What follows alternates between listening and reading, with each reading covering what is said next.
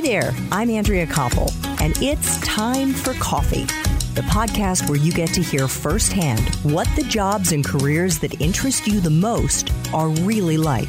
Hey there, Java Junkies. Welcome to another K-Cup mini episode of Time for Coffee. By the way, K-Cups come in 3 sizes, single, double, and triple shots, or roughly 1 minute, 5 minutes, or 10 minutes in length. So if you don't have time to throw back an entire caffeinated career conversation, these K-Cup mini episodes of T4C can give you a quick caffeinated fix, whether you're on the go or you only have a few minutes to binge. So grab your mug and take a chug, because it's time for a caffeinated career double shot K-Cup with my guest, Tracy Allen.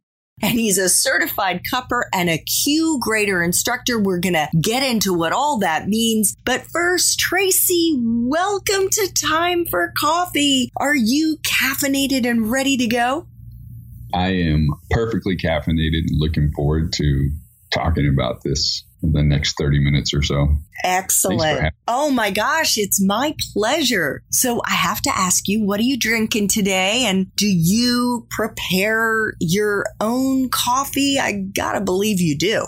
I do. It's one of my guilty pleasures is to make my own cup of coffee in the morning and sit and just have a little time to myself while I plan the day or the week. But today it's a coffee from Colombia, and the producers are La Palma y El Tucán. It's in Bucaramanga, and they're doing a lot of high tech, if you will, studies on fermentation to try to make additional marketing opportunities for coffee. So they're doing some fermentation, a little like wine. This one's a bit like a malolactic. They just call it lactic acid fermentation. So it's like coffee would have chocolate notes and a little bit of citric acid, but it tastes a little bit softer on the edges. And you would think like Chardonnay or something, that it's got some, a little malolactic to it. So it kind of rounds off the edges. I think people that add milk to their coffee love this, I'm sure. So it's kind of fun. Yeah. In these days where we don't get to travel, this is how I do it, cup by cup.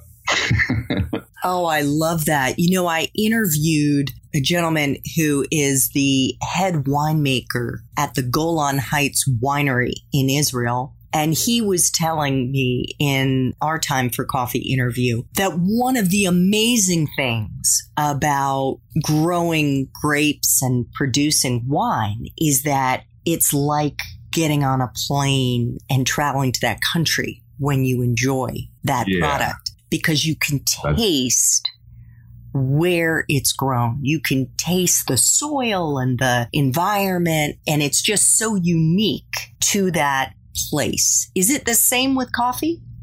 It is. It's funny you mentioned in the introduction about being a super taster, and it's really anyone that scores a 90 and above on the sensory evaluation. But then I've done it 3 times, and usually people I think 3% of the population has the ability to do it once. And mostly women, by the way. They tend to have more taste tenules on their tongue. Their ability is a little heightened. So a lot of times people like to put me on show pony mode, like when we're out to dinner and things like that. And they'll say, where's this coffee from? Where's this coffee from? And to be honest with you, that's the giveaway. What you just said is like, you can tell a lot about the terroir from things like the body and the acidity, like, oh, this is definitely a Colombian. So the analogy that you made with the winemaker is good to hear.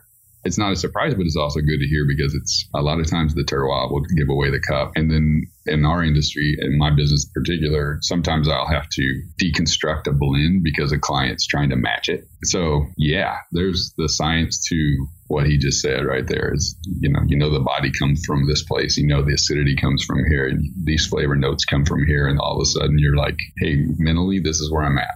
Yeah. It reminds me a little bit, as you were talking, Tracy, of that commercial. Was it Juan Valdez? There was some commercial for some not specialty coffee, Colombian coffee. But I think that, wasn't it about like take me away, or you were going to that country? Yeah, that's right. That's been a very successful campaign, too. I think there's some debate about the most recognizable brand in the world, but Juan Valdez is up there. Thanks for tuning in to this K-Cup mini episode of Time for Coffee. If you want to listen to our entire caffeinated career conversation, please check out the show notes for this episode. Thanks so much for listening to Time for Coffee, where the professionals in the jobs that most interest you always have time to grab coffee 24/7, no matter where you live. I have one quick favor to ask you. Remember to rate, review, and subscribe to Time for Coffee. Thanks so much.